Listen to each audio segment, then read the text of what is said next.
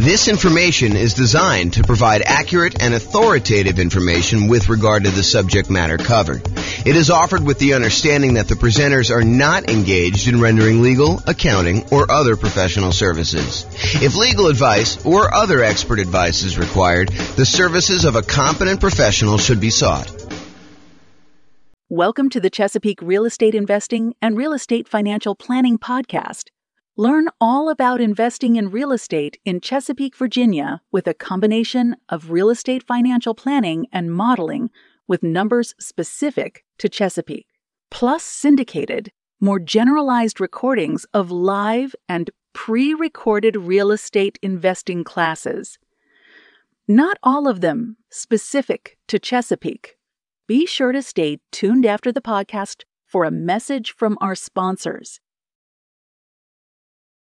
Well, good evening and welcome everyone.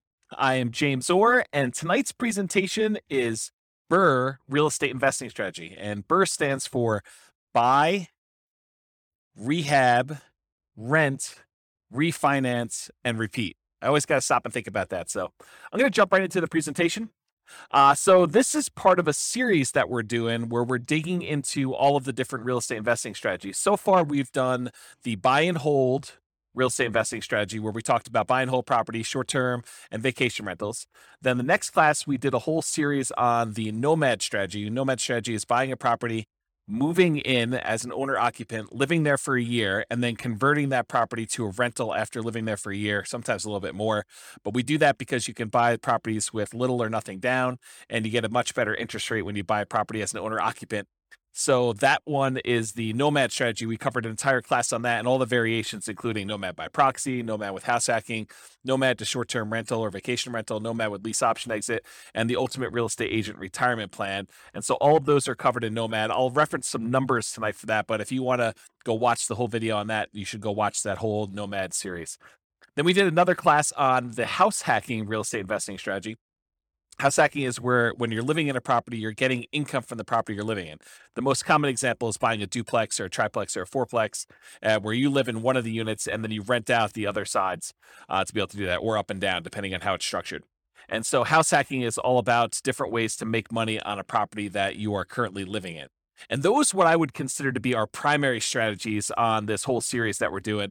Those are the ones that the majority of the classes we teach are going to be on, the majority of what's going to be on the podcast. But then in order to be a completionist, I added a whole bunch of secondary strategies. Tonight is one of the examples of that. So tonight we're going to cover the BRRRR strategy: buy, rehab, rent, refinance, and repeat. That's what BRRRR stands for. And we'll talk about how BRRRR works, what all the components of that are. And then we're going to do a class on quick turning, flipping properties. We'll do a class on creative financing, all the different owner financing subject to rent to own, lease option, lease purchase, and the ultimate strategy. We'll cover all those in there. Do a class on wholesaling and wholetailing, do a class on options and option auction, and then tax liens and tax deeds. And then to kind of round out the secondary strategies, we'll do a whole class on partnerships and syndications, which will include the three different roles as a partner: deal maker, or syndicator, the money partner, and the loan partner. And so those are kind of like bonus sessions. So it's considered kind of like a bonus session where we talk about those and compare them. And then a couple of things that I'm just not going to recover in any of the classes. I'm not going to do a class on real estate investment trust. You can go ahead and talk to your stockbroker about buying real estate investment trust. And some topics that people often ask me about that I'm like, hey, James, why aren't you covering probate or short sales or foreclosures or pre-foreclosures? It's because they sort of are already included in the other strategies as we go through them. They're not like their own unique strategy. They're like ways to find deals in many cases. So that's why we're not going to cover those separately. But those are the classes we have. Each one of these will have its own separate, structured class like we've been doing here. So if you want to go back and watch those, you can, and reference them as needed. Okay, so what is BRRRR? Most people are doing the BRRRR strategy as buying a property, usually at a very significant discount, so that they can rehab the property with the ideal of being able to completely eliminate their down payment. So in an ideal world, you buy a property at such a big discount that you can go in there, do the rehab on the property, get it all fixed up, have another appraisal done, refinance the property such that you leave $0 in the deal. So you've acquired a property with absolutely nothing down, and you have 20% of equity when you acquire the property. That's like the goal, the like ideal kind of like the perfect scenario that happens. Now, in reality, it rarely happens that way where you're able to get a deal where you have completely eliminated your down payment. It's much more likely for you to leave, 1, 2, 3, 4, 5, maybe 10% of the price of the property in the deal when you do that. So when you do your refinance, you're usually going to leave a little bit of money in the deal, unless you happen to find an exceptional deal, or the market changes and you're able to find these types of deals where you're able to do that. So that's what the BRRRR strategy is about. So when you typically buy the BRRRR properties, you have to be buying for significantly below the after repaired value, which we often call ARV, after repaired value. So to be able to buy a property, you do that. Often you're needing to buy in that 70% to 75% of the after repaired value range. With major rehabs, it may even be lower. So if you buy a property that needs even more work, a lot of times you'll need to get even bigger discount than that 70 to 75%, because realize that you're going to have all of your acquisition costs going in to buy the property on the first time. You're going to have holding costs while you're doing the rehab. You have your rehab costs, and then you've got your secondary, refinance costs of getting the secondary loan on that. So there's quite a bit of expense in getting the deal done. And a lot of times the loans, in order to do the first part of the property, when you do your first acquisition, it's usually some type of hard money loan in a lot of cases, not all the time. And those tend to be a little bit more expensive loans to begin with. So in order to buy these properties, you need to be able to get very significant discounts on them. There are two flavors of BRRRR that I kind of like to think about. And just so you know where I'm coming from, BRRRR used to be my primary strategy. So a long time ago, when I first started getting involved in real estate investing, this was the strategy I went to first. And I used the strategy for a long time until I switched to other strategies, but primarily buy and hold and a little bit of nomading is primarily what I've been focused on lately. So the two flavors of BRRRR, though, cash purchase and then refinance. So a lot of times you'll go in there with all cash, you'll buy the property. Sometimes it's your own cash, sometimes it's a partner's cash, sometimes you're borrowing money against another property you own. So it's a quasi form of cash, but you're buying the property for cash, and then eventually, once you're done with all the rehab, you're refinancing the property and pulling all your cash back out. Another flavor of BRRRR is where you finance the purchase to begin with, and then you do a refinance in order to get your original loan paid off, and you leave very little money in the deal at that point. And remember, for number two, the one where we do the finance purchase, you'll be financing the property twice. So remember to account for 2 closing costs and 2 financing costs in order to get that loan. So you'll have to do the holding costs while you're rehabbing it, which is often a little bit more expensive. And then you'll do the financing and closing costs on that second kind of permanent loan that you're going to do for, in a lot of cases, 30-year fixed rate financing in order to have that property long-term as a rental. All right, so I'm going to use the same format we've been using for some of the previous classes, where we talked about, all the different characteristics or way to kind of inspect a real estate investing strategy. And you'll notice me talking about some things, and you're like, but James, what about this really unusual example where I do this thing and I do this thing and it works out this way?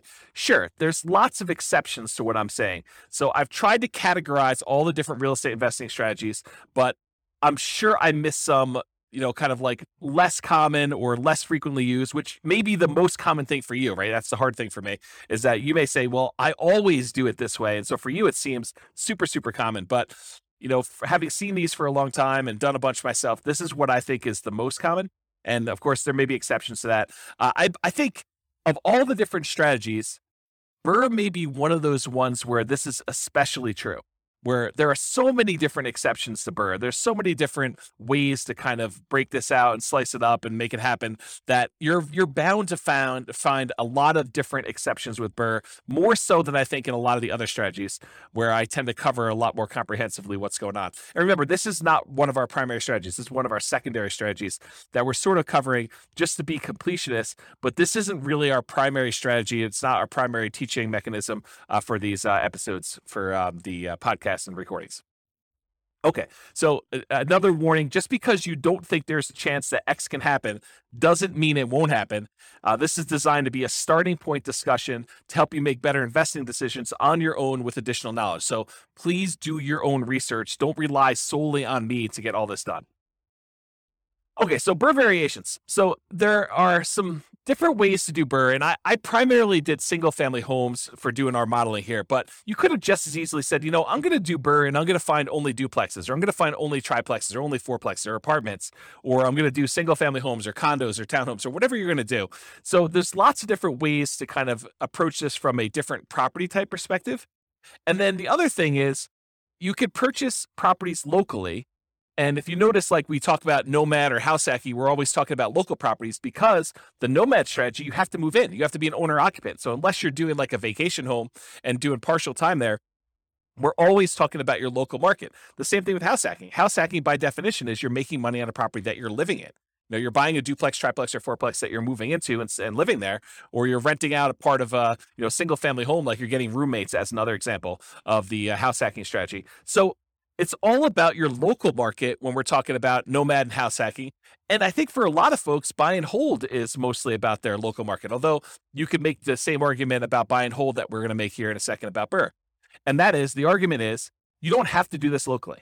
If you're in a market where it's really, really hard to find a property that you could buy at a big enough discount that you could do rehab and refinance and get all, or at least most of your money back out of the deal, or leave very little money in the deal, if you want to look at it that way.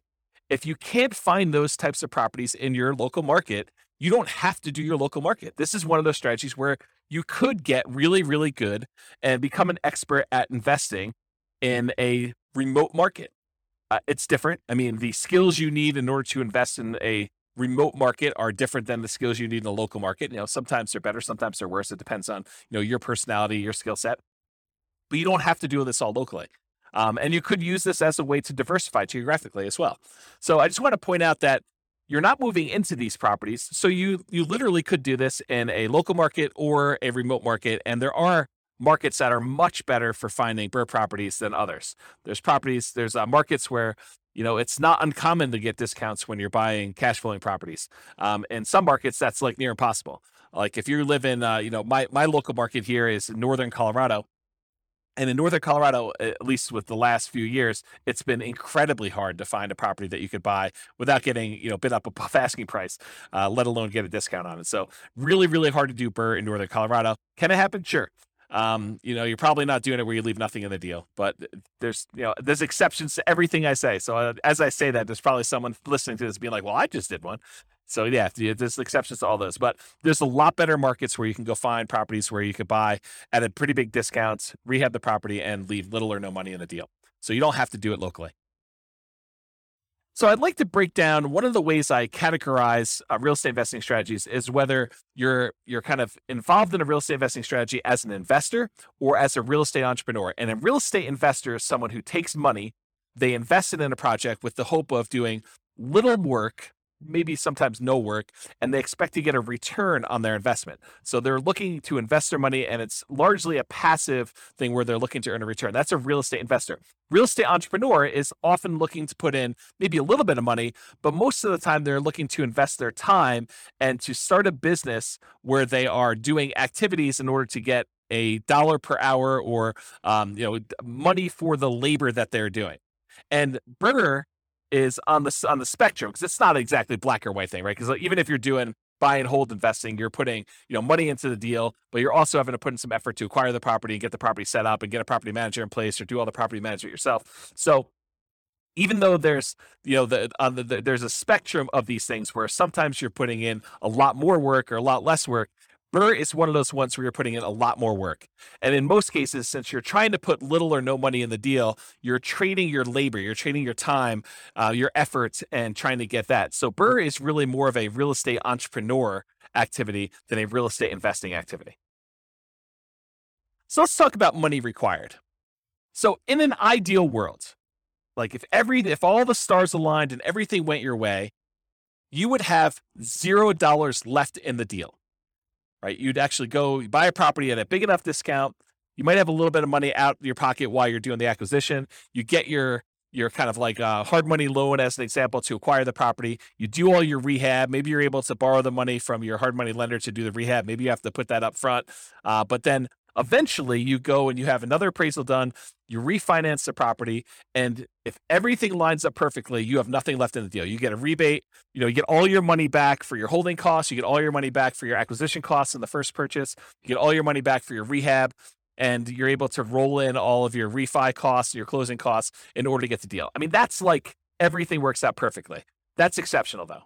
You're much more likely to leave 1, 2, 3, 4, 5%. I think 5% is very, very common, to maybe 10% in the deal. Sometimes in an exceptional situation, maybe it's even a little bit more than 10% in a deal. You're still able to get a discount when everything's said and done, but you're able to buy a property, get a good rental property, solid rental property in ideal world, and leave little or no money in the deal. It's probably going to be in that 5 to 10% range, I'd say, for most people. But the closer you can get to zero, the better you are. So for money required, ideally it's nothing, but you're more likely talking about probably 5% or 10% of the purchase price, not the purchase price, of the after repaired value in the deal. Plus, in addition to that money, any deferred down payment. So I like to call negative cash flow deferred down payment, because in most cases, if we had put 20% or 25% down on a deal, it would have positive cash flow. But since we're buying a property and we're leaving very little money in the deal, 0%, 5%, 10%, when we're acquiring these properties, a lot of times, not every single time, it depends on the market and depends on the property you buy and the interest rates, but a lot of times you're going to have negative cash flow on a property. When you do all of your income and expenses, you're going to light up your rents, any other income you have like laundry or anything like that in a property, minus vacancy, minus taxes, minus insurance, minus your mortgage payment, minus maintenance, minus your property management, like all of those expenses on a property, when you subtract those from your income, a lot of times that's going to be negative. And so what I like to refer to that as is deferred down payment, because you could have put more down and not had that negative down payment, negative cash flow. And so I like to refer to that as deferred down payment. You could choose to either put more down, or you could choose to have a little bit of negative cash flow over time to do that. And so in addition to whatever you're going to leave in the deal, a lot of times you're going to have a deferred down payment. And I would actually classify BRRRR properties as having a slightly higher chance of having deferred down payment or negative cash flow. Why? Why would I say that? Obviously, if you're trying to go buy a property and you're trying to get this big discount on the property so that you could rehab it and then put a tenant in there, rent it out, and then you're going to be able to refinance and leave little money in the deal, why would you be more likely to have negative cash flow on a deal like that than maybe buying a buy and hold property or a house hacking property or a nomad property? Well, it has to do with selection. It is true that you can find a deal where you're able to get this huge discount and it also happens to be an ideal cash flowing rental property. But if you think about it in terms of like what your chances are, you're much more likely to find either an amazing cash flowing property where you're able to buy a property where the economics, the rent to price ratio, the demand for that property, you're able to get really good rents and really strong tenants in the property, with like a more traditional buy and hold or house hack or nomad property. It's unlikely or less likely for you to be able to go find a property that you could buy at this big enough discount that you could do the rehab and be able to pull all your money out. And that also happens to be an amazing rental property. Can it happen where you got both of them? Absolutely.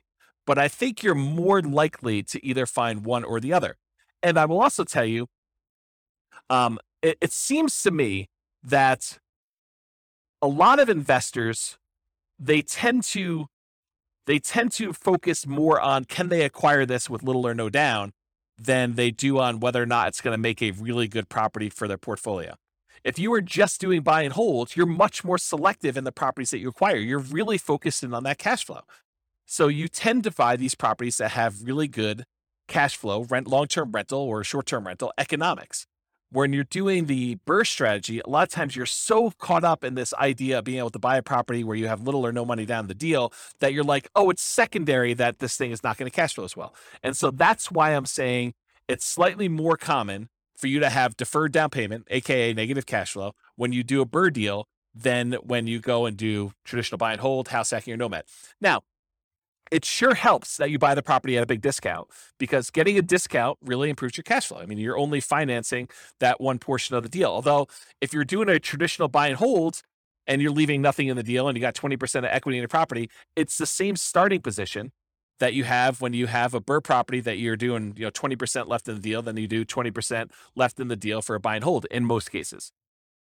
But there are some downsides of doing BRRRR in that a lot of times the financing you get when you do your refinance is at a little higher, slightly higher interest rate than you'd get if you did your traditional buy and hold up front.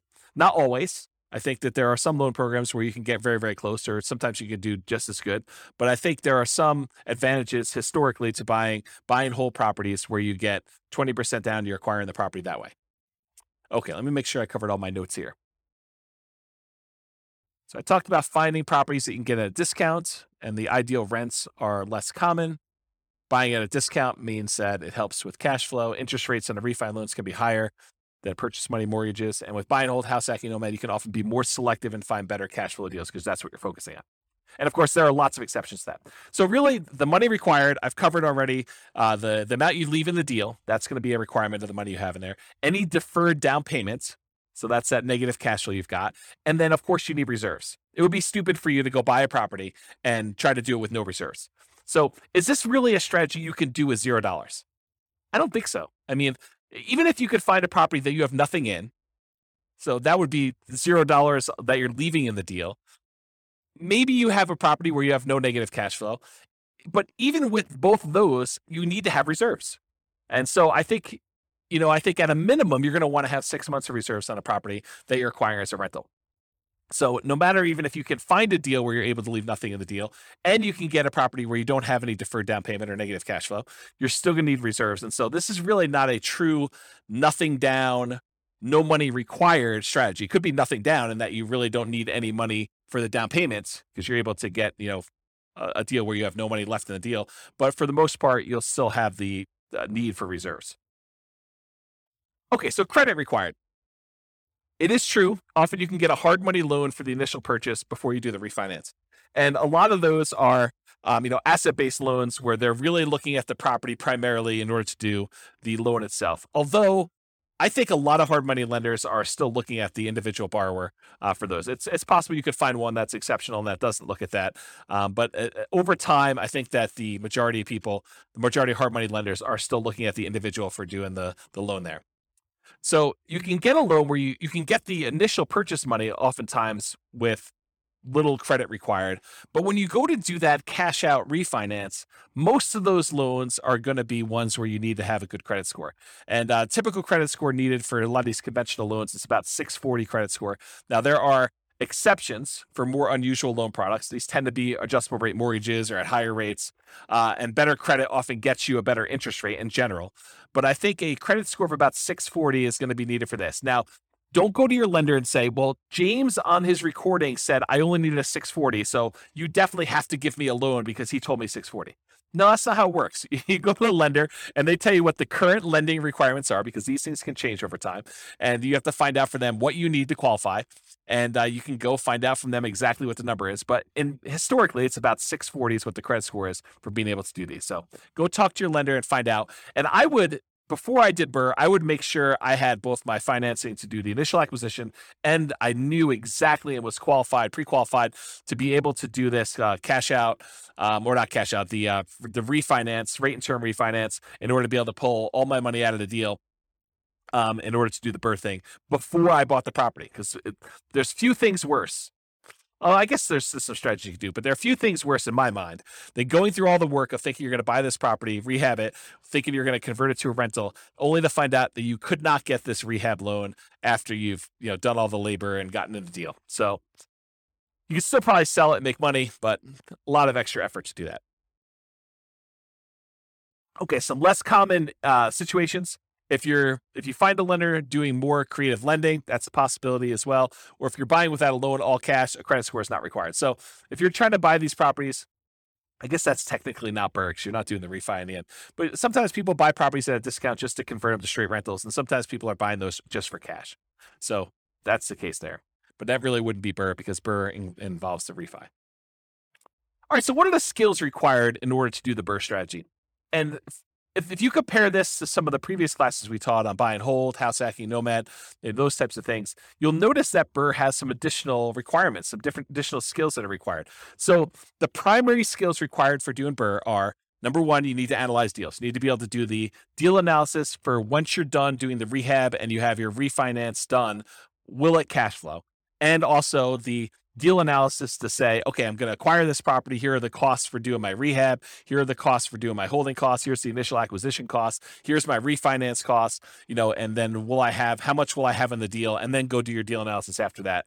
So that's a skill you need, deal analysis skill.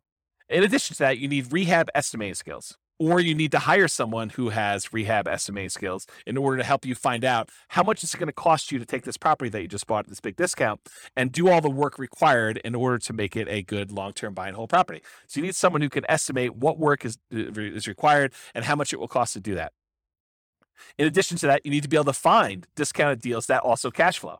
And in my opinion, this should not be overlooked. This is probably one of the main things that you're being compensated for by being able to find these deals. This is, the equity you're earning by doing this is being able to find deeply discounted deals that you could do the rehab and be in the property for very little or nothing, down on after the refi, and that will also cash flow once you're out of the deal. Once you're done with your refi. So I think you need to be able to find those types of deals, and I think that's an exceptional skill to have. In addition to that, you need to be able to acquire the property, and then you need to do the refi financing. So you need to be able to do whatever acquisition financing you line up, hard money loans or private money or your own cash, and then you need to be able to do the refi financing in order to be able to do that. It's another skill. And then different than the rehab estimating, you need to be able to either do the rehab yourself or you need to be able to manage a rehab team. So you need to be the person that swings the hammer and goes in there, does all the work, brings in the subs if you have those guys doing certain things, or you need to be the person that, manages a team of other people that are doing all that work for you. And then in addition to that, once you convert the property to a long-term rental, you need all the traditional skills of property management. And again, that's either you doing the property management yourself directly or you hiring a professional property manager, and then you need the skills of being able to manage the manager. So I have a note here, skills of property management can vary depending on whether you're managing long-term rentals yourself, hiring a property manager, or doing short-term rentals. So 3 different types of management skills depending on which way you're going. And the skills of rehab can vary depending on whether you're doing it yourself, managing contractors, or managing a general contractor. So realize that the skills that you require, in my opinion, are much more involved than buy and hold, house hacking, or nomad. I think this is a much more active, much more real estate entrepreneurial activity, and it requires more skills and higher levels of skill than a lot of the other strategies would. All right, so Shane Paris of Farnham Street, I finally went and looked up his name. I had forgotten his name for the last 3 presentations and kept forgetting to look it up. But he has a blog called Farnham Street, and probably about 2 or 3 months ago now, he wrote an article that talked about this idea of stability. And the way he described it wasn't real estate specific. It was this idea of, having something that's stable where if you don't do anything to it, it'll be fine. It'll kind of just keep, operating on its own. It's not going to hurt you if you don't pay attention to it and you kind of abandon it in some ways. But a active stability kind of item is something that if you don't do something with it, it will hurt you.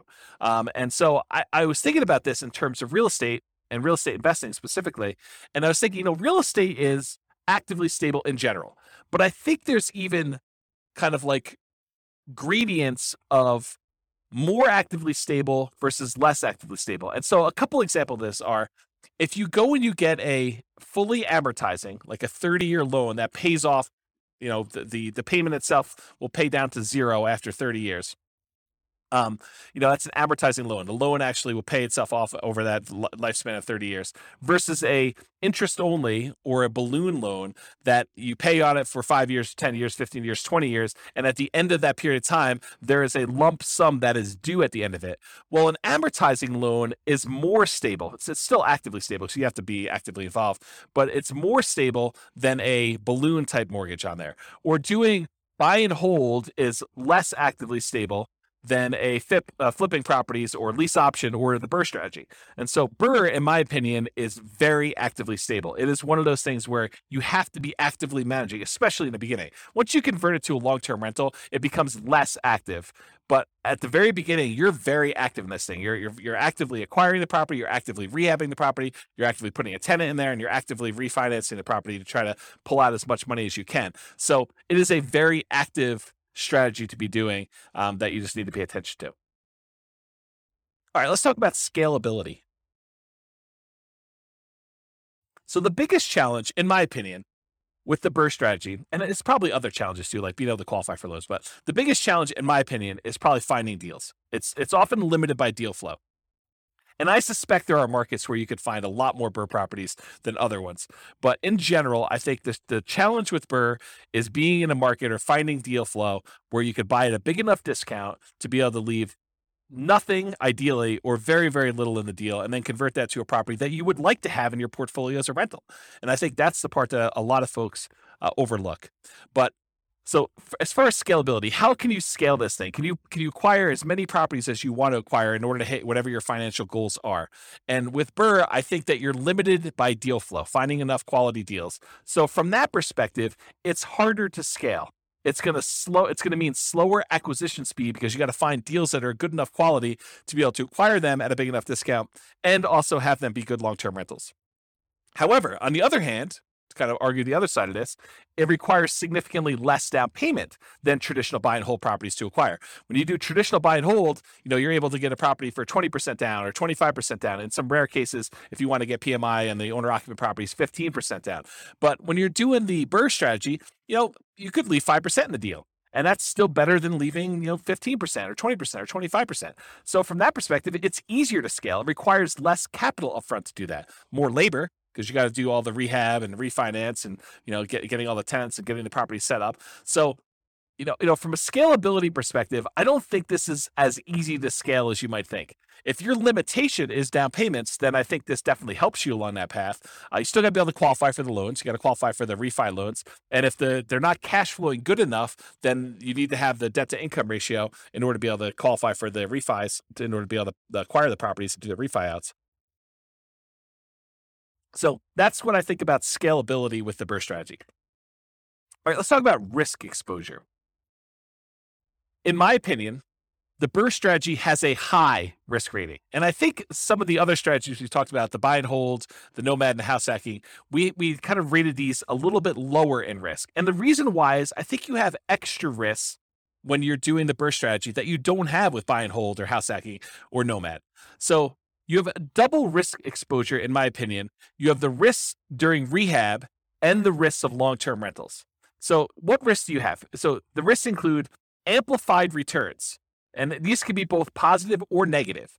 But whenever you have a small down payment, it amplifies the returns. So if you have a little amount of money invested and you make a return on it, a positive return on it, the returns look larger because the amount of money you made is on a small amount. But it goes the other way too. If you have a loss, if you have negative cash flow or the property value goes down or you have something happens to the property, you have a negative return on that, that also gets amplified because you had a small amount of money in the deal. So you can get amplified returns with the BRRRR strategy, just like you can with the nomad strategy, or in some cases house hacking if you're putting little down when you're buying these owner occupant properties. So that's the same risk we'd see there, but you see it with BRRRR because a lot of times you have nothing in the deal or very little in the deal. In addition to that, I believe you have an increased likelihood of negative cash flow, those deferred down payments we talked about when I talked about money required. And the reason why is you have small or no down payments in the deal. So a lot of times, you're leaving little money in the deal, and that's why you have a little bit of deferred down payment. If you had put more down, you wouldn't have the negative cash flow. But because you decided to buy a property and try to do a refi where you left no money in the deal, then a lot of times you have some negative cash flow there. In addition to that, you have limited selection of the ideal cash flowing properties. Really, one of the characteristics of trying to do BRRRR is finding those properties you can get at a big enough discount where you're able to leave little or no money in the deal. So a lot of times those don't cash flow nearly as well. And so you have a limited selection of these ideal cash flowing properties because they also need to meet the criteria of needing rehab and being able to buy them at a big enough discount where it makes sense to do those. And then in addition, you have an increased likelihood of negative cash flow because you get slightly worse financing and interest rates when you do these refinances, especially if you're doing cash out refinances. So a lot of times you get penalized a little bit on that interest rate. Not all the time, but a lot of times you'll be penalized with doing those types of loans. And so for those three reasons, smaller no down payments, the limited selection of the ideal cash flowing properties that also qualify as BRRRR, and that slightly worse cash flowing interest rates are the reasons why you'll have negative cash flow. So that's an additional risk you see in BRRRR. In addition to that, you have all the rehab risks. So all the risks you have of doing construction on a property, opening up a property and finding out that things are much worse than you thought, or there happens to be a hurricane right after you bought the property and all the costs of plywood and lumber goes through the roof and you have that risk, or you can't get your rehab people to do the job. They prove unreliable or something happens to them. So you have all the risks of rehab. So that's an added risk that you don't often have with buy and hold, house hacking, or nomad, unless you're buying properties that need work. In addition to that, you have the interest rate risk exposure while rehabbing. A lot of times you're not locking in your interest rate when you have a 6-month rehab project. If you have a 3-month rehab project, a lot of times you're floating that interest rate. And, if you caught it, just like we did here the last few months where we saw the interest rates rise very dramatically over a very short period of time, you may have thought your cash flowing property was going to be cash flowing at X. And now it's cash flowing much worse than X because the interest rates rose by, 2 points in 2 months. If that was the time when you were rehabbing your property, that could be problematic. And so you have this interest rate risk exposure while you're doing the rehab.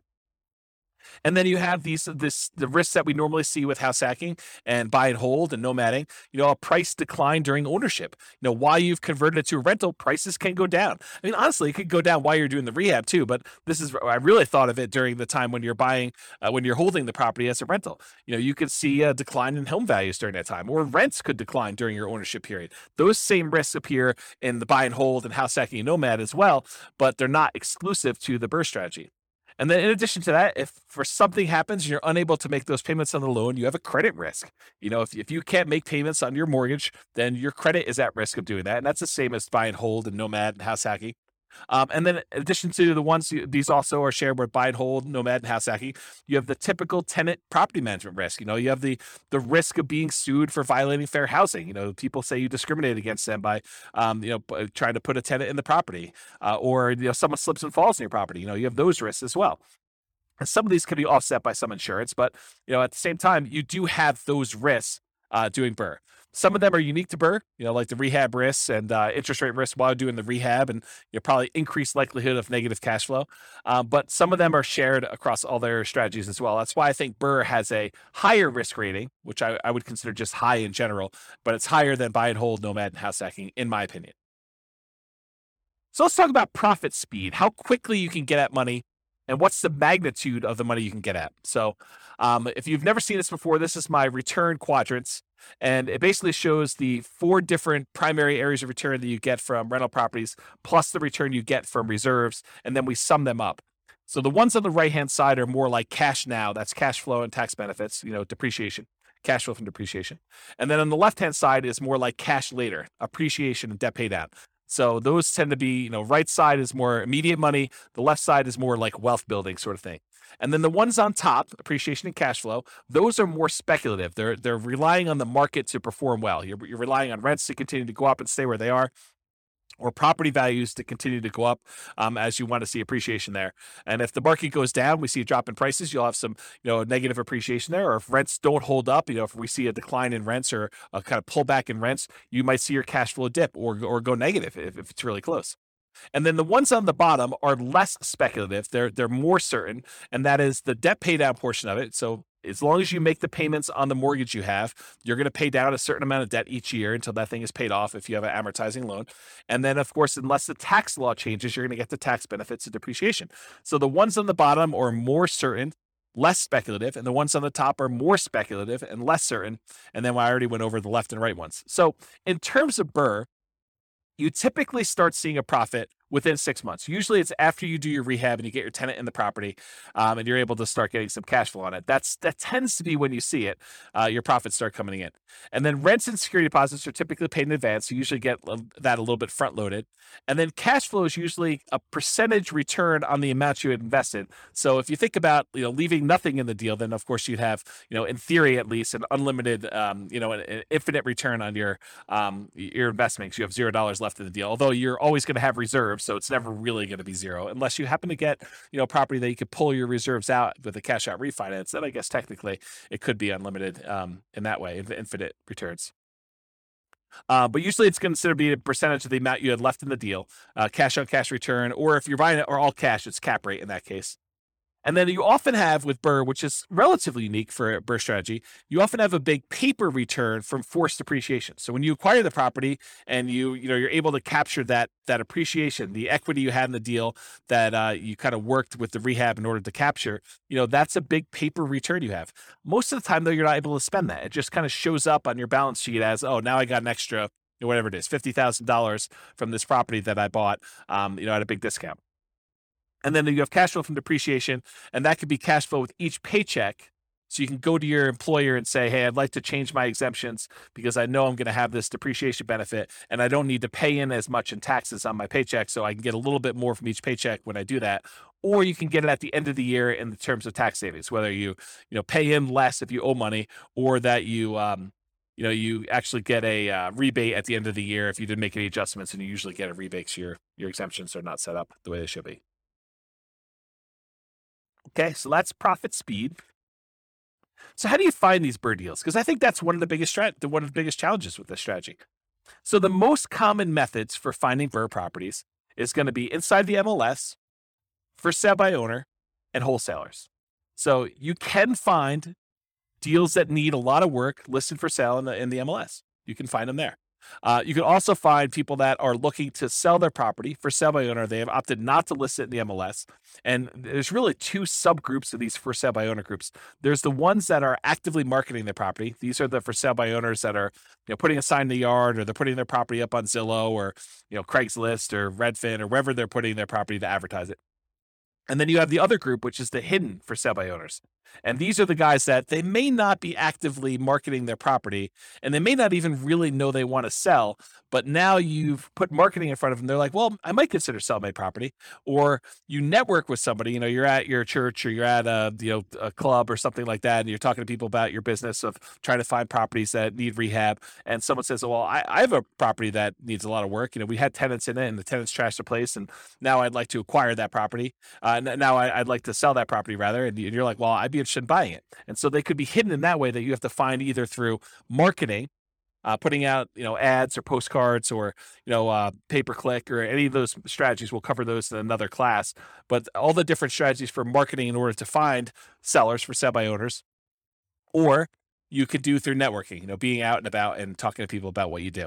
And then the third group is wholesalers. Wholesalers are usually the ones doing the marketing. In some cases, they're providing properties inside the MLS, although a lot of wholesalers are doing direct mail or pay-per-click or have a website, and they're marketing, or they're doing networking, and they're trying to find deals, and then they're finding the deals, putting them under contract, and then they're assigning the rights of their contract to you in exchange for a fee. So that's really what wholesaling is. And those are probably the most common methods for you to find BRRRR properties.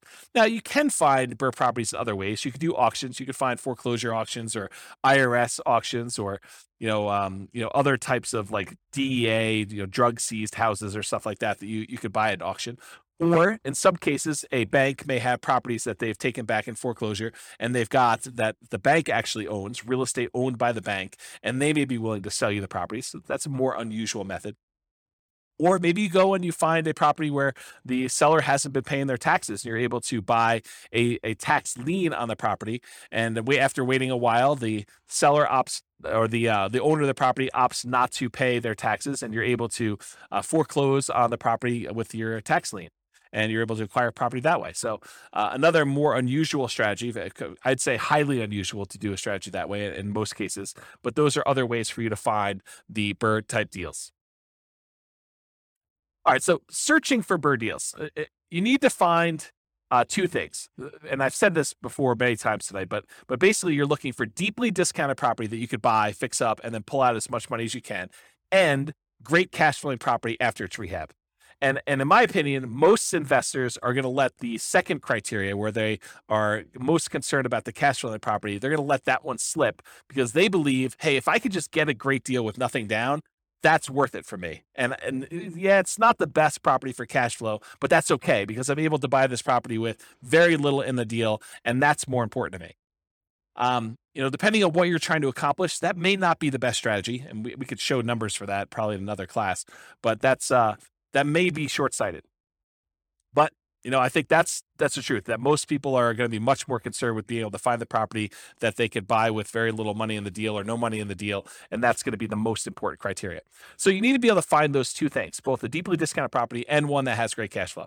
And you're typically searching for all the fixer-upper type terms in the MLS, or through wholesalers or stuff like that. So terms like handyman special, or fixer, or fix, or TLC, or needs work, or mold, or asbestos, or damage, or fire, or smoke, or water damage, like all of the terms that you look for something that needs repairs on property. So, when you're setting up your search, you're asking your real estate agent to help you find these types of deals, make sure you get those search terms added so that you can find potential deals to do that. And, you're going to find weird ones, right? Like, you do a search for the term smoke as an example, and they're going to say, smoked glass windows in this room or something like that. And that's not really what you're looking at, but you'll get some false positives. You still need to manually sift and sort and go through those and make sure that the numbers work and that the property really makes sense. So better to have false positives than to miss the property completely, in my opinion, when you're looking for these deals. So how do you analyze these deals? Well, doing the BRRRR part, the like fix up part, the rehab section of it, you'll want to use your own rehab spreadsheet. I probably will provide one of those at some point, but I don't have one ready for you. But for the actual rental part of it, the world's greatest real estate deal analysis spreadsheet is ideal for doing the rental part. So you have to do the property after you do your refinance. You'll do a kind of like put down how much you have in the deal and what your rent is on the property and all the other expenses of it. And you could do that. You can get a copy of the spreadsheet at realestatefinancialplanner.com/spreadsheet. And it is, I call it the world's greatest real estate deal analysis spreadsheet because it's awesome for doing rental property analysis as to whether or not you should buy and hold a property. And then for the other part of it, for the acquisition, the rehab, and then doing the refinance part of it, you'll want to do that analysis separately to make sure that those numbers work using a different spreadsheet. All right, so what market conditions are good for somebody who is trying to buy BRRRR properties? Well, obviously you need markets where you can buy properties that need work at a discount. If you can't do that, it's hard to do the BRRRR strategy without buying properties at a discount. So that's like the number one criteria. But ideally, otherwise, you need markets with good cash flow and markets with strong appreciation and rent appreciation. You want to be buying in a market where you're going to get some good appreciation and in markets where you're going to get some good rent appreciation and cash flow is going to improve over time. It's challenging to do the BRRRR strategy in markets with significant negative cash flow with reasonable down payments. A property that even if you put 20% down, it wouldn't have good cash flow. Or markets with no or negative appreciation and rent appreciation. So, properties that they're the same price they were 10 years ago, or properties where rents are going down because the population is declining and you have a surplus of inventory and low demand. Those are hard markets to do this strategy in. And I think in some markets, not all markets, but in some markets, the way you're able to find properties that need a lot of work and you're able to buy at a big discount is because demand is a little bit softer in those. When we see in really, really hot markets, even the properties that need a lot of work were getting bid up and going for much closer to retail, where there wasn't nearly as much room to be able to buy these properties at a big enough discount to be able to do the refinance out and leave very little in the deal. And remember, it doesn't have to be your local market. You can do this remotely, specifically with BRRRR. So accessibility or availability. So these can be some of the hardest deals to find. It's not like you're just trying to find a property that you could buy at a big discount, do rehab on, and then sell it, make a profit. Those are easier, right? Because you don't have to find a property where you can do that. And after you're done doing that, it's going to have amazing cash flow. That's part of the challenge. It needs to be both a deeply discounted deal where you can go in, do rehab, and pull as much money as you can out of the property so that you leave as little in the deal as you can. And then once you do that, it has to also cash flow like crazy. So these can be some of the hardest deals to find, in my opinion. They must be both that fixer-upper and good cash flowing rentals. And some markets are much easier than others. So you can invest in remote markets to find these deals. So as far as being able to have accessibility and availability, this is a hard one. It's not like nomading where, a lot of properties would look at nomading and now we're being selected based on a whole different level of criteria. These are like, there's not that many that come along. And so this could be your limiting factor. So can you use your retirement account to do BRRRR strategies? Yeah, you could use your retirement account to invest in BRRRR strategies with a self-directed retirement account because you're not moving into the property. You're not living in the property. You will be limited in the amount of rehab that you could do directly if you're using your own retirement account, because I don't think you're supposed to be doing the labor on your properties that you're doing that. There may be some exceptions with some types of self-directed retirement accounts, but in general, you're not supposed to be doing the labor yourself. So you could be limited in what you could do with that. And it may also change the financing you use. A lot of these self-directed retirement accounts, self-directed 401k, self-directed IRA accounts, they require a much larger down payment or loan to value when you do your refi on the loan. And so you may not be thinking about, 80% loan to value. You may be thinking more like 65% loan to value, which makes it much, much harder for you to be able to acquire properties at those ratios and leave very little in the deal. So now we're going to talk about the quantitative analysis. Up to this point, we've talked primarily about the qualitative analysis, like the qualities of doing the BRRRR strategy, like accessibility and scalability and risk and down payments required. Now we're going to really dive into numbers. And so I will start off. I hope, it is my sincere hope that I have not been discouraging to you about doing the BRRRR strategy, because it is a lot of effort and a lot of work to find deals that are amazing. But when it works, it is absolutely amazing. Like, this was my primary strategy. This is the strategy I started with. And when you can find these deals and you can acquire properties and leave very little in the deal or nothing in the deal, and they cash flow, it's awesome. I mean, just absolutely amazing. So it's worth the effort if you're willing to put in the effort to try to find these. If I had to start over again and do this from the beginning, I'm not sure this would be my only strategy. I probably would do this. I try to find as many of these as I could, unless I found a honeypot where I could get an unlimited number. I probably would be doing other strategies in parallel at the same time, trying to justify or trying to speed along the process by doing more than one strategy at the same time. But here you go. So for the quantitative analysis, when BRRRR works, it can be amazing. So how well does the BRRRR strategy perform toward achieving financial independence? And I'll just make a note here. Each of these things that I'm doing here, each of the analysis we did, they literally could be their own hour or 2 hour, some of them full day classes by themselves. I could dig in deep and I could explain to you how things are working and look at all the different metrics and how risky they are and how risk compares doing one strategy to another. And is it better to do more down payment? Is it better to keep higher reserves? What's the impact of doing reserves? What's the impact of doing property management? So there's all sorts of variations and subtlety and kind of nuance that we could do, where I could do an entire hour, 2 hour, full day class on each one of these. So I'm going to do like a big picture overview where we talk about how long it takes to achieve financial independence for a fictitious couple with very specific assumptions. Okay. It is naive though to generalize these results. Don't think, oh, it is always that way, because when James did his analysis, in this example with Norm and Norma, which is who we're kind of using to prototype through a lot of this modeling, when he did those analysis with them, it seemed like this was better. Well, this won't always be better for everyone in every situation. If Norm and Norma were in a different real estate market, or they were saving a different amount, or they had different income or different debt to income ratios, all those things would impact their results. And so in that case, something may be better another way than what we're saying here. So don't generalize this and say it's always better to do X or it's always better to be Y. I think that would be foolish for you to do. Okay.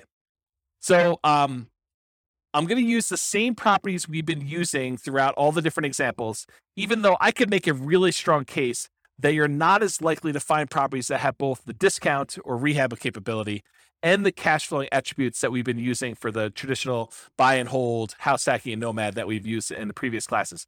I am going to, for tonight, just to try to make it a closer apples to apples comparison. It's not the same, but just to try to make it closer, I'm going to use the exact same property with the same economics, same price, same rent, same taxes, same insurance kind of expenses to do that. You could make a case that the properties are going to be a little bit worse. Maybe they're a little cheaper. Maybe they're, you're able to get a property that's, is a little bit less expensive than you would otherwise pick, or maybe they're more expensive. There's lots of different reasons why they would be different. But for the sake of simplifying as much as I can, I'm using the same property. You would still be limited by your 45% debt to income ratio, any down payments that you're leaving in the property, so I'll show you some examples of those, and having reserves. So it's not like you could do an unlimited number of these, right? And part of it's going to be you trying to find, it's still limited by 45% debt to income, and you're still limited by whatever amount you're leaving in the deal, and you're still limited by having reserves. I think I use 6 months reserves to be able to do these because I think that's a prudent number to use.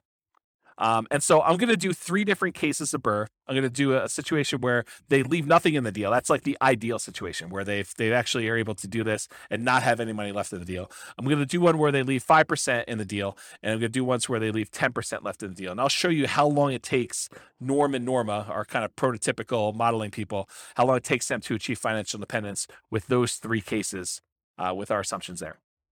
But let's first define what financial independence actually means mathematically.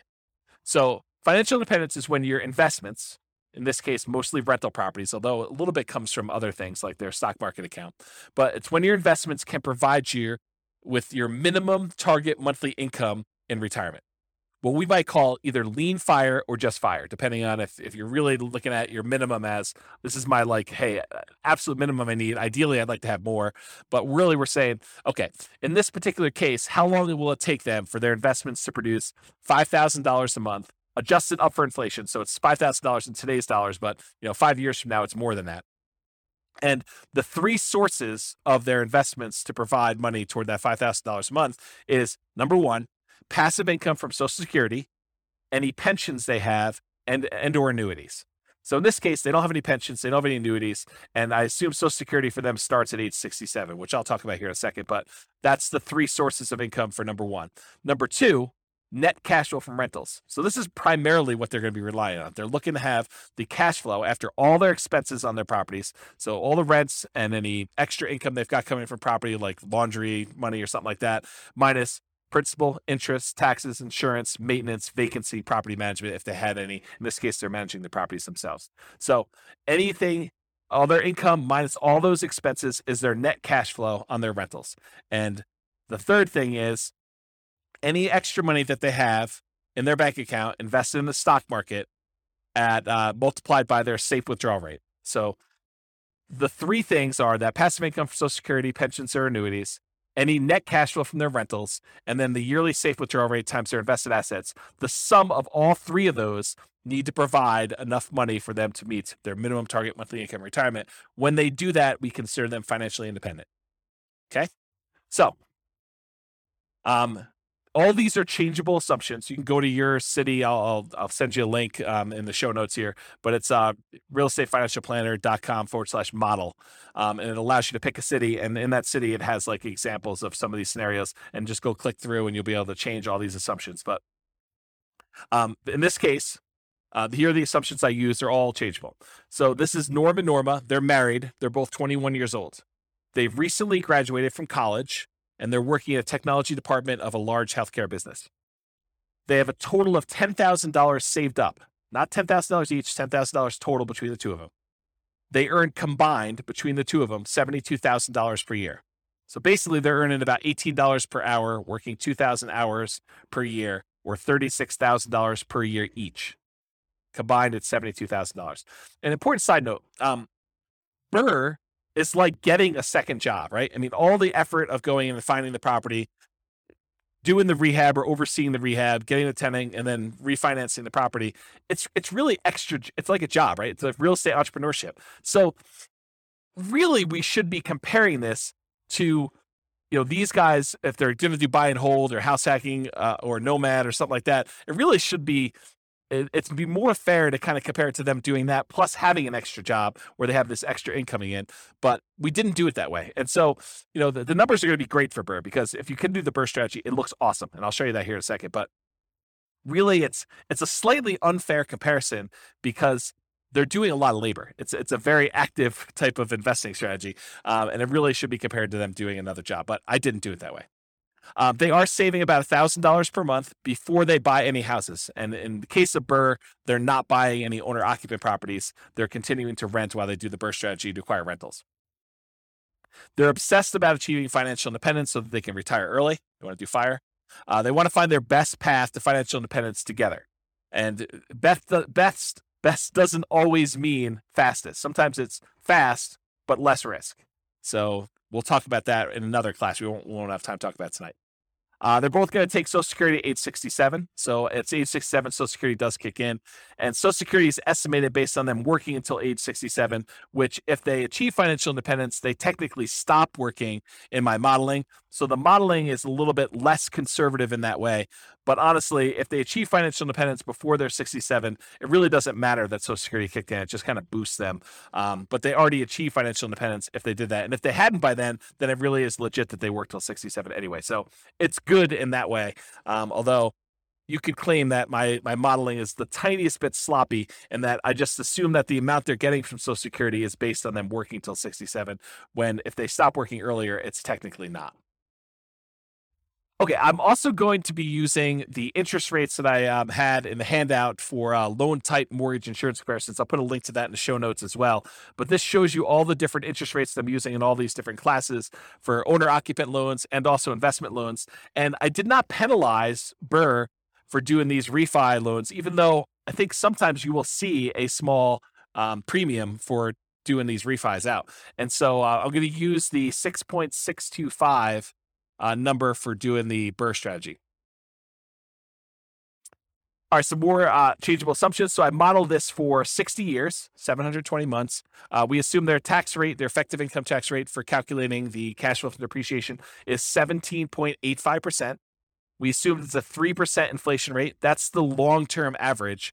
The Fed's target rate is 2%. I happen to be recording this at a time of really high inflation, and so the numbers seem really, really low. But over a very long period of time, that's a good number to use, 3%. We're using that 6.625% mortgage interest rate. It's 20% equity rate and term refi. So we're using the number as if they're doing a rate and term refi with 20% equity. I'm using a best case with no penalty to the rate. For their safe withdrawal rate, we assume that they have a 4% yearly safe withdrawal rate. If you want to go read up on the Trinity study or 4% safe withdrawal rate, you can go read about that online. And then we assume that they need $5,000 in target monthly income retirement in today's dollars to do that. Ideally, their ideal number is $10,000 a month, although we're not using that in tonight's presentation at all. Okay. All right, so let's talk a little bit about the property. So the property assumptions, and these are all changeable as well. It's a $375,000 property, and it goes up at a rate of 3% per year. So the property values are going up at the same rate as inflation. They're going to do either leaving nothing in the deal, having 20% equity, leaving 5% in the deal, having about 15% equity, leaving 10% in the deal, and then they're going to do that rate and term refinance. So those are the three options we're going to run, whether they are able to leave nothing in there, leave 5% in there, or leave 10% in there. The closing and the refinance costs are already included. I'm not adding any extra ones. So we're assuming that in order to do this, those numbers are already included in their rate and term refi. So that's another reason why you could say these numbers are 5%, 10%, because I've assumed that those include all the acquisition costs in the first one, all of the acquisition costs or the refinance costs, rather, on the second one, on second loan. Assuming no seller concessions, so they're buying at a big discount. They're not able to get the seller to contribute toward their closing costs. The interest rate, again, 6.625 for that 20% down. There's no PMI. They're doing a 30-year, 360-month mortgage. Rent on the property is $2,600 per month, and it increases at a rate of 3% per year. This is the same we used for selecting an optimal buy and hold property or house hacking or nomading. So I think in a lot of cases, the BRRRR strategy would be slightly handicapped. It would be slightly worse price to cash flow economics, as you would when you had a wide selection. You could pick anything you want, just concerned about maximizing cash flow. 3% of the monthly income is assumed vacancy rate, which some people would argue, hey, that's really low. Well, I'm assuming that they're starting 60 to 90 days early before the property is vacant to be able to get a tenant. So I'm assuming that they're really optimizing property management. If in your market you want to change that number because yours is a little higher, go ahead and do that. But really, when you think about it, the rent you get on a property helps determine what the vacancy rate is, right? If you drop rent, vacancy should go down. If you're trying to push rent, then vacancy should go up. It's kind of like a flexible number there that you have somewhat control over. 10% of the monthly income is assumed maintenance rate. So we're using 10% of that $2,600 a month to set aside each month for maintenance on the property. We're using 0.75% of the value of the property each year for property taxes. So at $375,000, it's about $2,800 per year in property taxes on the property. And that, as the property value goes up, the taxes on it go up as well. And then 0.4% of the value of the property each year is the assumed property insurance rate. And so that also goes up as the property value increases each year. And then this is a residential property, and 15% of the purchase price is considered the value of the land when doing our depreciation recapture, our depreciation calculation for cash flow from depreciation for the tax benefits. Okay? All right, so let's look at numbers. So first thing to start off, I'm going to give you some of the numbers from the previous classes we taught. Go dig into those if you want more details, but I'm going to run through those quickly because it helps to compare how long it takes you to achieve financial independence using these other strategies to the BRRRR strategy to decide which one's going to be the best, okay? So for in the buy and hold class, we talked about what if Norm and Norma don't buy any rental properties at all. They basically take all of their money and they invest 100% in the stock market. They don't even buy a property to live in. They continue renting, and so they're investing $1,000 a month in the stock market. They can retire after 40.17 years, or about month 482. So if they invest for 40 years, they'd be, at 61 years old at the time, and they'd be able to be financially independent by investing in the stock market. We assume the stock market's earning about 8% per year. Okay. In our advanced podcast episodes, we do variable rates of return. So when we do the advanced analysis, we actually make the home price appreciation random. We make the rent appreciation rate random. We make the mortgage interest rates random over time. We make the inflation rate random, and we make the stock market rate of return random. And so all of those, and then we run Monte Carlo analysis to show you like how having, property values not always go up by 3%. Sometimes they go down, sometimes they go up, sometimes they go up by a lot, sometimes they go down by a lot. And same thing with rents, and mortgage interest rates can rise over time or drop over time, and inflation, all that stuff, and how that really impacts the strategy. So that's more the advanced podcast. We're not going to cover that tonight. Okay, so if they just invest in stocks, though, it takes about 40 years. They'd be about 61 years old by the time they reach financial independence. This is from the buy and hold class. These are all the different scenarios we ran through for buy and hold. We did everything from them buying just an owner-occupant property to live in and otherwise investing in stocks. That takes them about 33 years, or about 7 years faster than not buying the owner-occupant property and just investing in stocks. We did a whole bunch of stuff on buying, 10 rental properties. I think we did 20% down, 25% down, and 15% down. And those take about 30 years, 28 years, 30 years, somewhere in that ballpark, in order for them to be financially independent. We talked about buying a property to live in and then buying 10, 15% down payment rentals, or 20% down payment rentals, or 25% down payment rentals. And those all took about 33 years, give or take, in order to achieve financial independence. And then we talked about buying properties and converting them to short-term rentals where you get more income on the property. And short-term rentals was a really good strategy for them. They were able to be financially independent in about 25 years, or about 24 years, or about 25 years, depending on how much they put down, 20%, 15%, or 25%. And then we did buying an owner-occupant property to live in and also buying short-term rentals. And that's take a little bit longer. So it's better for them to keep renting and just do the short-term rentals if they're really trying to optimize for financial independence. Okay, so those are all the different numbers for the buy and hold. These are the numbers summarized for the Nomad class. So go look at the Nomad class for watching this. But if they buy 10 Nomad properties, so basically they buy a property with 5% down, they move in, they live there for a year, or however long it takes them to save up their next 5% and be able to qualify for the loan. Then they buy their next property with 5% down. They convert the last one to a rental, and they live in the next one for a year, or however long it takes them to save up their down payment and be able to qualify for the loan from debt to income. And so they move in, they live there for a year, or however long it takes. Then they buy their next property, and they convert the last one to a rental. They do that until they have 10 properties. Okay. And if they do that, it takes them 27 years to be able to be financially independent. Okay. If they do like a mix between the Nomad strategy and buying discounted properties that they could do some fix up and capture some equity with, it takes them a little less than 20 years to do it with that strategy. If they buy 10 properties and instead of them moving in, they have someone else move in on their behalf, like, their kids who go to college, they buy properties for them each year and they have them move each year, or they do it with their parents who want to live near them and be their grandkids or something like that. But if they do what we call Nomad by proxy, where we have someone else move in on their behalf, it takes them about a little less than 18 years to achieve financial independence doing that. If they do the Nomad strategy where they're nomading each year, but once they convert it to a rental, they convert it to a short-term rental, not doing just traditional long-term rentals, it takes them about 13 years or so in order to be able to be financially independent if they do that. If they do Nomad, but they also get a roommate, they house hack, that takes them about 22 years to do it with one roommate, takes them about 20 years with two roommates, takes them about 18 years with three roommates, or it takes them about 17 years with four roommates. Okay. And then if they're short on down payment, they can use a strategy called Nomad with lease option in order to have a tenant buyer come in after they move out of the property and try to buy the property from them after they've leased it for a year or two or three. And they're able to use the non-refundable option fee in order to put the down payment to provide that from them. That takes about 32 years or so for them to be financially independent using that strategy.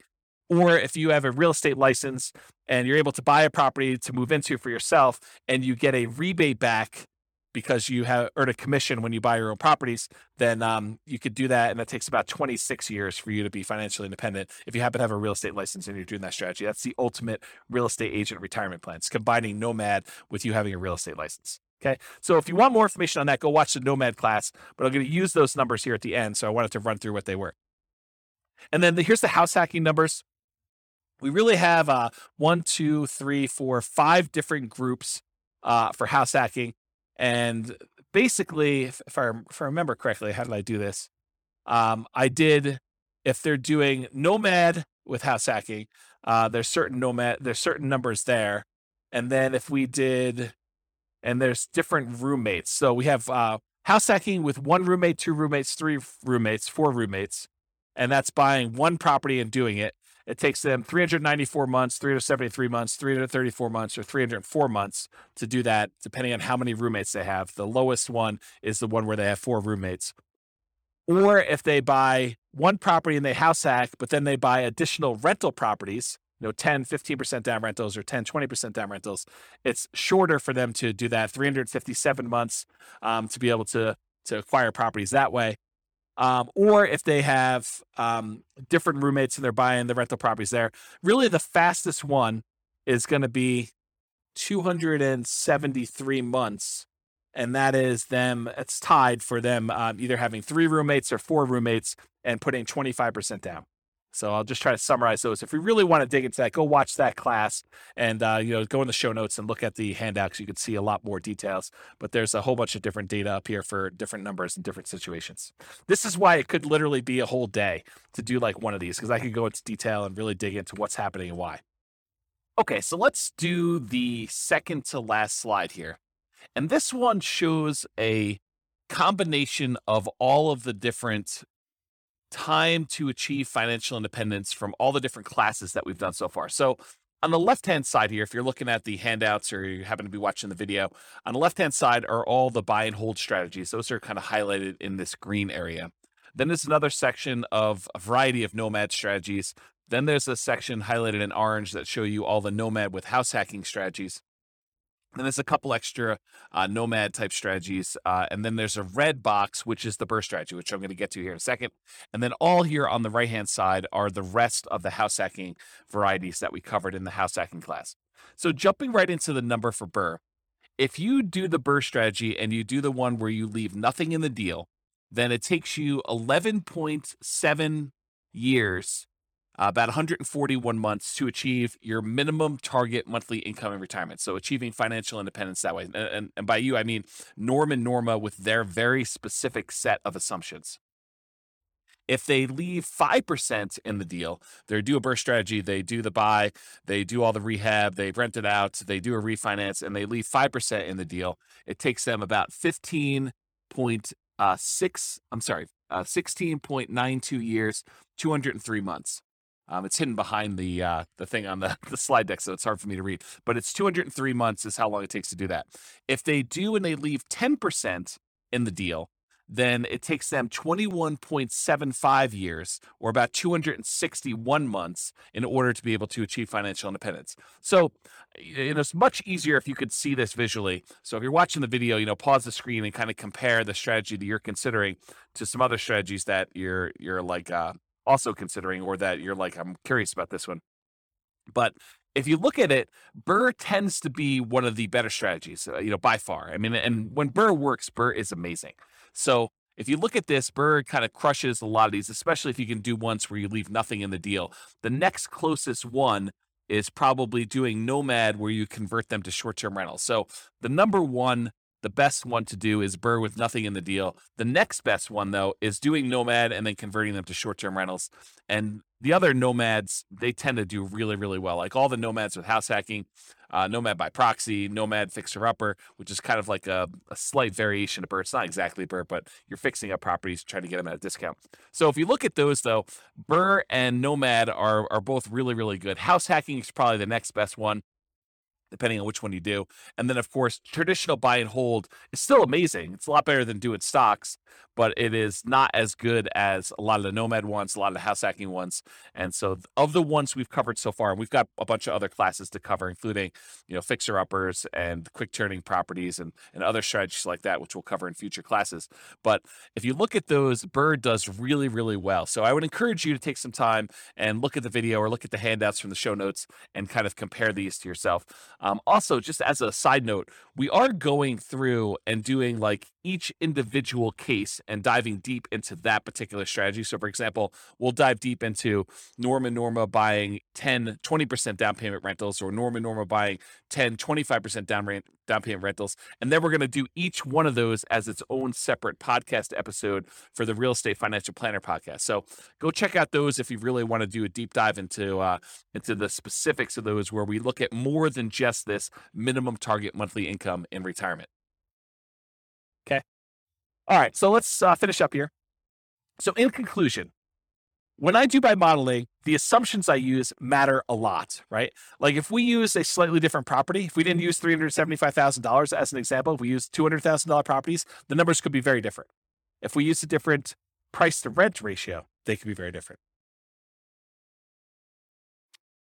If they were saving at a different rate, it would be very different. If they had a different income, their debt to income ratios would be very different, and it could impact their ability to qualify for loans and slow that down or speed it up. So the assumptions I use for modeling matter a lot. It's not okay. It's not encouraged. It's not desired for you to go and take the modeling I did and extrapolate that out and say, it is always best to do a nothing down BRRRR deal, or nomad with short-term rentals, nomad to short-term rentals. Like, there could be situations where those are not the fastest strategies, okay?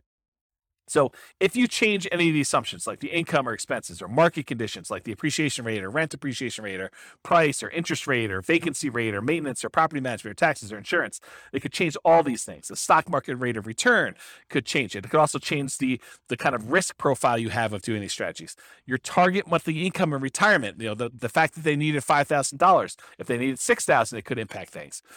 Their safe withdrawal rate could impact things. The cash flow characteristics of the property, whether it really is an amazing cash flowing property, or if it's more likely to be a BRRRR property that has, second tier or third tier cash flow characteristics, but you're able to get it where you're able to have nothing in the deal or 5% in the deal. And the number of properties you buy. Maybe it's better to only buy 5. Maybe it's better to only buy 11. Maybe it's better to buy 15 and then sell off half of them, or maybe it's better to pay off properties early. All of these things matter, and they matter in the assumptions. And I can't cover all of them in one class. That's really why we're doing a series of these classes over time. So the strategies that work best in your market or that market for Norma may differ from yours and vice versa. So you can't just automatically assume that. You really need to go plug in your own numbers and do some math for your own specific situation. And you can do that at the realestateFinancialPlanner.com/model. Just pick your city, and it's kind of like a starting point with a lot of the assumptions. But any of the assumptions we use are changeable. And so you can go ahead and change those to better match what you're trying to accomplish and what your numbers look more like. Okay? So that's it. This has been James Orr with the Real Estate Financial Planner. I hope you enjoyed class. The next class, I believe, is on quick turning properties and fix and flips. And we'll continue on with the series of different modeling. And hopefully we'll get through those, and then we'll be able to move on to some more meaty topics about how to implement some of these strategies, rather than more of this kind of like big picture strategy sort of like kind of class. So hope you have a great night. Thanks so much. Bye-bye for now. With home prices up, mortgage interest rates up, and rents up, but not quite enough to counteract the higher prices and interest rates, cash flow on rental properties in Chesapeake is harder than ever. Book a call with the Real Estate Financial Planner to apply our proprietary 88 strategies to improve cash flow on your rentals. See the show notes for a link to schedule your call and improve your cash flow today. If you're a real estate agent, lender, or professional in Chesapeake that wants to help our real estate investor listeners, consider reaching out to learn about collaboration opportunities with this podcast. We'd love to add more value to our listeners by having you assist our investors buy, sell, and finance their real estate investments. See the show notes to schedule a call to discuss collaboration opportunities.